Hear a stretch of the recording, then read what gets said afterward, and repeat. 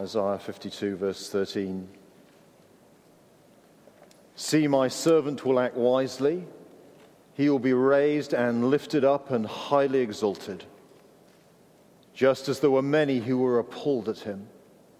His appearance was so disfigured beyond that of any human being, and his form marred beyond human likeness. So he will sprinkle many nations, and kings will shut their mouths because of him. For what they were not told, they will see, and what they have not heard, they will understand. The message of the cross of the Lord Jesus Christ is so familiar to us, we are not shocked by those verses as we should be. You see, God's people knew how God rescued them. He'd done it time and time again in the Old Testament, most famously in the Exodus, that great Old Testament rescue event. He rescued them by bringing judgment on their enemies. He rescued them by displaying his power and his strength. He rescued them with deadly destruction on those who dared to oppose him, the living God. Whether that was the king of Egypt's army drowned in the Red Sea while the Israelites walked across on the dry land, or whether that's the king of Assyria's army decimated overnight in Isaiah 37, the angel of the Lord coming into their camp and killing 185,000 of them as the people of Judah slept peacefully in their beds. That's how God rescues his people from their enemies. The problem was, what God hadn't done was rescue them from themselves. Because the Old Testament is a history of the Lord who keeps his promises to a fickle and disobedient people. A people who he loves, who don't love him in return. A people he keeps, who desert him at the first opportunity. A people who he is faithful to, who are faithless and half-hearted at best. And so when Isaiah promises this great future for his people, Isaiah has promised a new exodus, a beautiful new land. They can understand that there's going to be a great king coming. They can understand one filled with the Spirit of the Lord will come in might. That's the sort of rescue that they're looking to. But how is God going to deal with them? How's he going to deal with their hearts? God says he's going to forgive his people, but how it'll be achieved? And the shock is, the answer comes in a servant. He's introduced in the first servant song in Isaiah 42 and verse 1. Here is my servant, says the Lord, whom I uphold, my chosen one in whom I delight. I will put my spirit on him, and he will bring justice to the nations. His global mission is announced in the second song, Isaiah 49:6. It is too small a thing for you to be my servant, to restore the tribes of Jacob and bring back those of Israel I have kept. I will also make you a light for the Gentiles, the non-Jews, that my salvation may reach to the ends of the earth. There are hints that his life won't be easy in the third servant song, Isaiah 50, verse 6. The servant says, I offered up my back to those who beat me, my cheeks to those who pulled out my beard. I did not hide my face from mocking and spitting. A suffering servant who's going to bring about what God promises. And look what God promises with me. Look at Isaiah 52 and verse 7. This is what God promises. How beautiful on the mountains are the feet of those who bring good news, who proclaim peace, who bring good tidings, who proclaim salvation, who say to Zion, your God reigns. Listen, your watchmen lift up their voices. Together they shout for joy. When the Lord returns to Zion, they will see it with their own eyes. Burst into songs of joy together, you ruins of Jerusalem. For the Lord has comforted his people. He has redeemed Jerusalem. The Lord will lay bare his holy arm in the sight of all the nations, and all the ends of the earth will see the salvation of our God. But how? Here comes the glorious rescuing King. But how? And this last song tells us, and here is the shock. It's a song of salvation through suffering, of beauty in butchery, of healing in being wounded, of victory through defeat. It's a structured song. There are 5 stanzas or verses, and they center on the heart of the matter. Isaiah 53 and verse 5, but he was pierced for our transgressions. He was crushed for our iniquities. The punishment that brought us peace was on him, and by his wounds we have been healed. And it's a song that, as you well know, the New Testament shows us is fulfilled in the Lord Jesus Christ. He is the servant king, the Son of Man who came not to be served, but to serve by giving his life as a ransom for many. So you cannot read these verses as a Christian without having your thoughts immediately taken to Jesus hanging on a cross for you.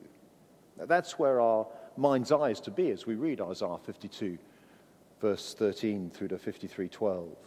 And if you're not yet a Christian here this evening, this song in Isaiah will take you to the heart of what Christians call the gospel, the good news. The news that is Jesus Christ crucified and risen for you. Not just events in history, but God's rescue of a people. These are the most precious things we have to offer you as Christians. This is the most holy ground that we walk upon. This is where we're going to ponder the depth of the love of God for us as we gaze on the cross of Christ through the lens of Isaiah.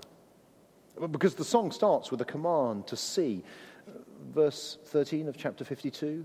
See, says the Lord, my servant will act wisely. He will be raised and lifted up and highly exalted. Behold, look upon this, says God. Pay attention. Here is the high point of salvation, my servant. He is a wise servant. Our wisdom in the Bible is always active. It's not a philosophy or an idea. No, it is walking out your life according to the plan of God. God's servant will successfully carry out his divine mission. There's no mistake in the cross of Jesus. The outcome is certain. Here we are 700 years before it happens, and the Lord is writing clearly about it. He will be raised, says God. He will be lifted up. He will be exalted. There's no doubt to the end of this story. This is no soulful ballad without hope. We know that the servant, by the end, will be given the place of highest honor. 3 times the same message. Raised, lifted up, exalted.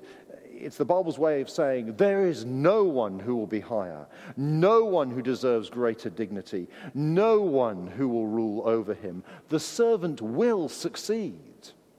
He is the Lord's servant, after all. God says, see, my servant. But you know, in Isaiah, there's only one person who Isaiah talks about as being high and lifted up. Isaiah has a vision of him in Isaiah chapter 6.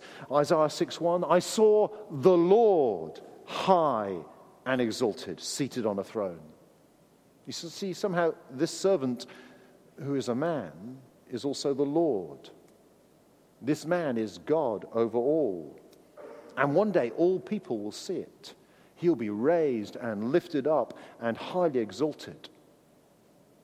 Jesus may well have had these words in mind when he told his disciples in John chapter 12, verse 32, when I am lifted up from the earth, I will draw all people to myself. And John goes on to comment, he said this to show the kind of death he was going to die. Jesus says, do you remember Isaiah? I am the lifted up one, and my greatest victory will look like the ultimate defeat. To be raised up, I will be cast down, because it is the wise servant who is disfigured. That's what verse 14 tells us. Just as there were many who were appalled at him, his appearance was so disfigured beyond that of any human being, and his form marred beyond human likeness. He was raised, he'll be lifted up, exalted, but for that to happen, people will be appalled. He'll be disfigured. He'll be marred. But that's the shock. This servant will suffer. That's the wisdom of God, that the Lord of the universe will stoop lower than any man ever has or ever will. Appalled. People will look away. shocked by his appearance, repulsed. They won't be able to look upon him. Not because he suffered worse than others physically. Many people have been crucified, but actually the nature of what he suffered made him look less than human, subhuman. The image of God was so battered in him that he was almost unrecognizable. And that's why his suffering is the worst suffering.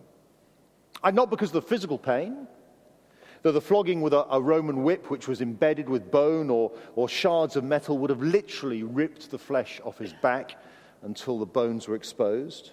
The blows we read about to his head with hands and sticks, they'd have left him bruised and bloodied and swollen.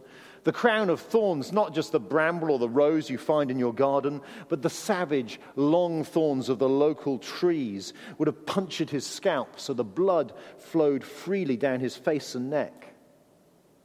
But his suffering was worst, not because of the physical suffering. Bloodied and butchered, he still bore the beauty of the image of God, as does any human being. Nor was it the emotional suffering. Though we saw this morning him deserted by his closest friends, though he was mocked as he died by the men who rigged his trial, though he was shouted at by one who died alongside him on another cross, though he suffered alone, it wasn't the emotional suffering. No, it was the pain of one relationship fractured that most marred him, beyond that of any human. Because no one in history has ever suffered the spiritual suffering that the servant went through. No human has ever experienced the consequences of all humanity and the way that they have marred God's image in them poured onto him. You see, onto the Lord Jesus was poured all the ways we have failed to love God and one another. He was disfigured with all the ugliness of a world that has rejected God. So the Bible says, he became sin for us. And so the one who'd only ever known the perfect love of his Father in heaven experienced what it was to be abhorrent to his Father in heaven. God was appalled at his own Son. He turned his face away from the uncleanness and the sin that he bore. The one who was the perfect image of God, in whom God had all his fullness dwell, the one loved more by God than any other, bore on the cross everything that repulses God that is in us. He became unclean, so we might become clean. And there's no one higher, and there is no one who has gone lower than Jesus, the precious servant. Because he is the wise servant, disfigured, that we might be cleansed. Verse 15, so he will sprinkle many nations. See, there are many who are appalled by the disfigured servant.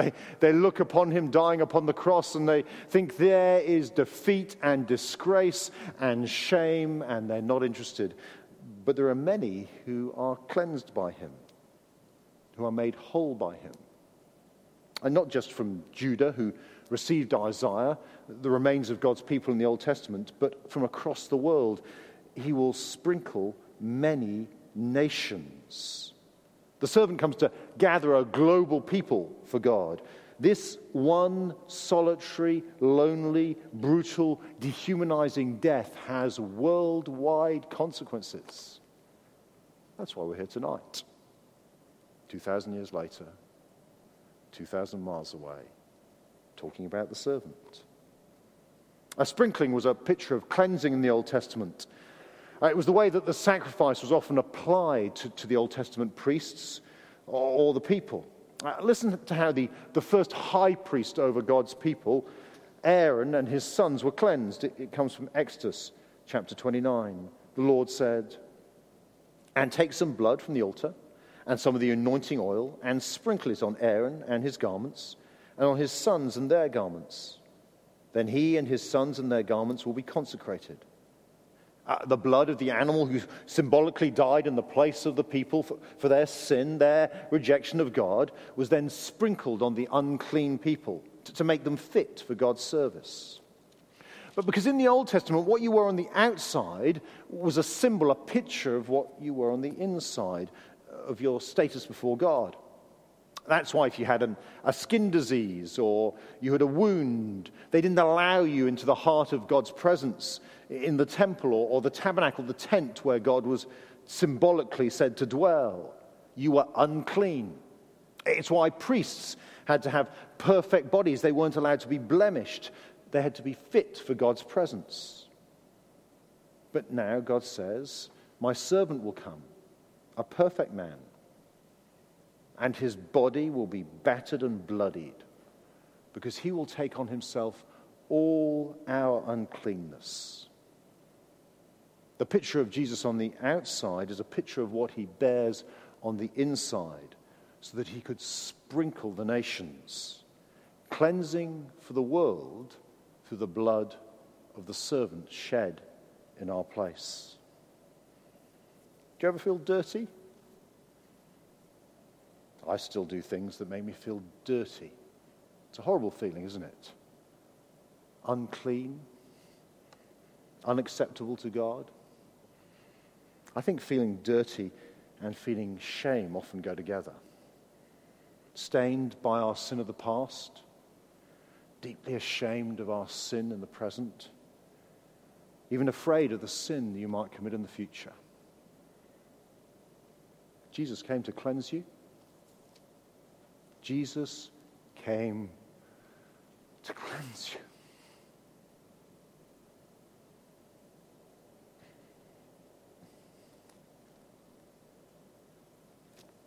Whoever you are, whatever you've done, wherever you're from, he will sprinkle many nations. And kings, verse 15 says, will shut their mouths because of him. This leaves the powerful dumbfounded. They're shocked, they're speechless, they're stunned into silence, that the ones who rule over nations, because they've never heard before of a deliverer who would be so disfigured to deliver them. A savior who will suffer to save them. It turns the wisdom of the world on its head. Because the world says, take pride in success, the success found in power and beauty. The Lord says, no, I praise the one who brought cleansing in weakness and ugliness. The world says, oh, I show my wisdom in what I have and how I'm better than you. And the Lord says, no, I show my wisdom in the one who gives up everything and has gone far lower than you ever will have to. Kings are dumbfounded. They shut their mouths because of him. For what they were not told, they will see. And what they have not heard, they will understand. That the nations of the world hadn't had the privilege of God's people. They'd not heard of the gracious and loving God who'd suggested that he'd provide sacrifice for their rejection of him through that animal cleansing sacrificial system. They've not heard that, but now the nations of the world who've never heard of this gracious promise-keeping God, they can see the love of God as the servant suffers. And now they will understand. They will understand how they can be whole as the servant is disfigured in their place. You see, if you're here tonight and you've never heard that there's a God who loves you, then look to the cross of the servant king, the Lord Jesus Christ. And if you've never understood that there's a God who wants you to experience wholeness in life, peace with him and other people, then look to the cross of the servant king, the Lord Jesus Christ. Because it's at the cross we see God truly revealed. God demonstrates his love for us in this, that whilst we are still sinners, Christ died for us. We see the depth to which his love will stoop to restore people. In the bloodied mess that is the precious servant of God, his one and only Son hanging there for us. In the suffering servant, we see what God is willing to experience so that he might keep his promises to you and to me. So here are three questions. Three questions to ask yourself as I finish. Does this leave you silenced? Silenced in wonder? Do you remember when you first saw Jesus on the cross for you? Do you remember that day? Saw him with the eyes of your heart. Were moved by the reality of what he'd done for you. Maybe wept tears of joy that you were loved like this.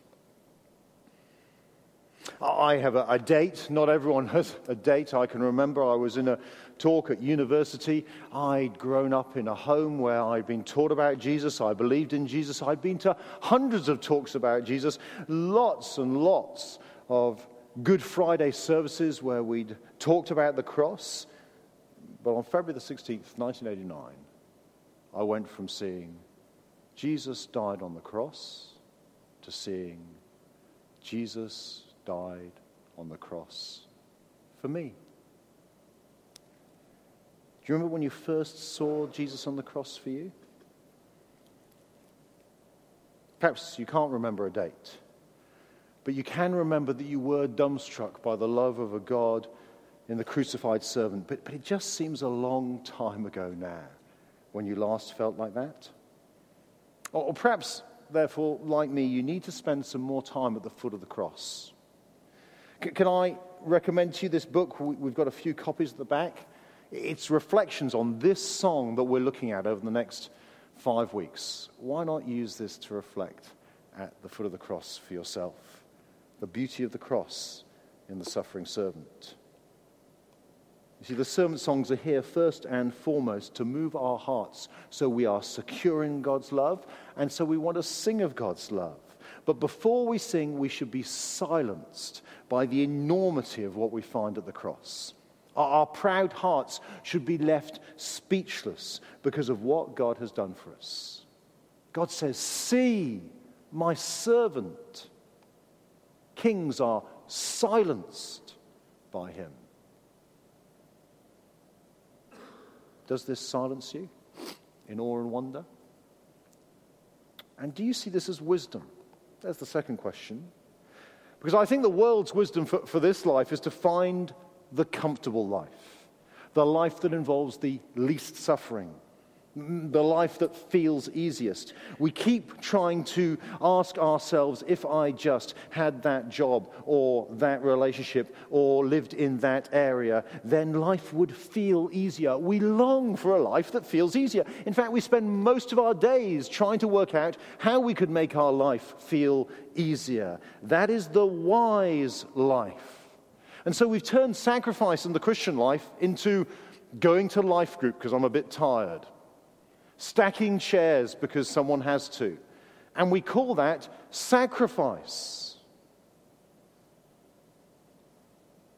And what we do when things might feel tough, or hard work, or even unpleasant, we assume that's wrong. That's foolishness. We shouldn't do that. Because our culture says suffering is not glorious. We euthanize people who suffer, and the danger is we euthanize our Christian service as soon as it becomes painfully hard work. But the wisdom of God is the wisdom of the cross.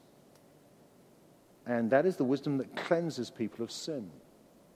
And so Paul says, as we've been seeing in 1 Corinthians chapter 1, "But we preach Christ crucified, a stumbling block to Jews and foolishness to Gentiles, but to those whom God has called, both Jews and Greeks, Christ the power of God and the wisdom of God." Wisdom is a crucified Christ. That is the powerful message, because that is the message that silences kings and cleanses nations. There was an article in my paper yesterday about the model, Cindy Crawford. She's been around a while because I can remember her being attractive in my youth. Now, her makeup regime, the article told me, costs her 400 quid in the morning to put her face on. The headline was this: "When did becoming yourself become an act of bravery?" When did becoming yourself become an act of bravery?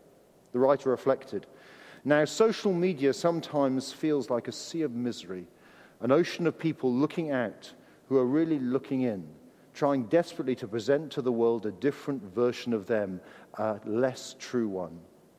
The camera never lies, they say, but it does. Oh, how it does.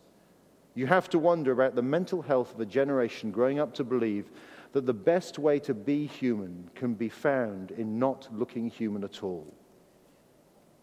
See, that's why the cross of Christ is the wisdom of God that sets your heart free. Because it shows you the one who loves you so much that they were willing to suffer to the point where they looked not human at all. So that you don't daily have to try and make yourself lovable. But you can know that you're loved by God, not because you're beautiful, but despite the fact that you have an ugly heart, a heart you're ashamed of. And the question for us is, if we believe that is beautiful and wise, will we be a church that suffers to take that message to the world that desperately needs it? Will we see that that's a wise message and the wise life is the one spent for Jesus? However painful, however ugly that might appear to the world around us, however foolish, however costly. You see, the wisdom of God is to suffer brutally for the sake of others. That was the message of the servant song that drove the Apostle Paul, because here's the last question. Does this drive you to take the gospel to the nations? Because this verse is quoted in the New Testament. The Apostle Paul quotes it in Romans chapter 15. He's talking to the church in Rome, explaining what drives him, and he says, "It has always been my ambition to preach the gospel where Christ was not known, so that I would not be building on someone else's foundation. Rather, as it is written, those who were not told about him will see, and those who have not heard will understand." Did you see the certainty of this promise here? They will see. They will understand. This is a promise that the servant's suffering will be effective. That Jesus' death on the cross means people will see God as they hear the message of the crucified Messiah. They will understand. And so in that confidence, Paul sets out with the message of Jesus into a world that's never even heard of him. He's confident he cannot think of anything better than telling someone the shocking message of the suffering servant, because God's promise is it will change lives.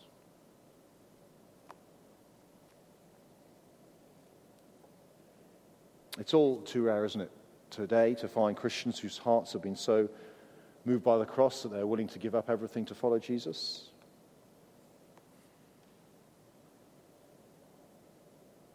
I'm here challenging you about it, and I don't think my heart's been moved to that extent. I think there is a so far and no further within my heart. Praise God, there wasn't a so far and no further in the heart of the Lord Jesus Christ. One of the most humbling quotes I know comes from an atheist, Matthew Parris. He used to be a Conservative MP, writes in the Times newspaper, a journalist. And he once in his column summed up pretty accurately the gospel, the good news of Jesus, what Jesus has done for us at the cross. And then he wrote this: "If I believed that, or even a tenth of that, how could I care which version of the prayer book was used? I would drop my job, sell my house, throw away my possessions, leave my acquaintances, and set out into the world with a burning desire to know more. And when I found out more, to act upon it and tell others. Far from being puzzled that the Mormons and Adventists should knock at my door, I am unable to understand how anyone who believes what is written in the Bible could choose to spend his waking hours in any other endeavor. I am unable to understand who anyone who believes what is written in the Bible could choose to spend his waking hours in any other endeavor."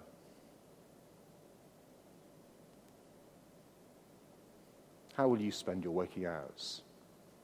in the light of the cross of the Lord Jesus Christ.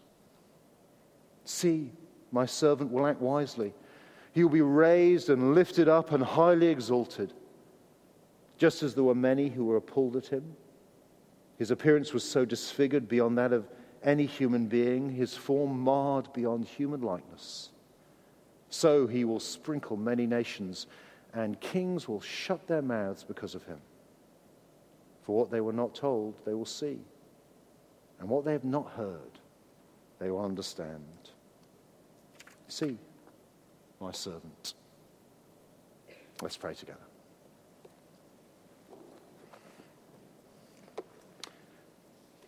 We're just going to have a moment's quiet for us each to do business with the Lord in the light of what he's been saying to us personally. And then when the music starts, we'll stand to sing our next song.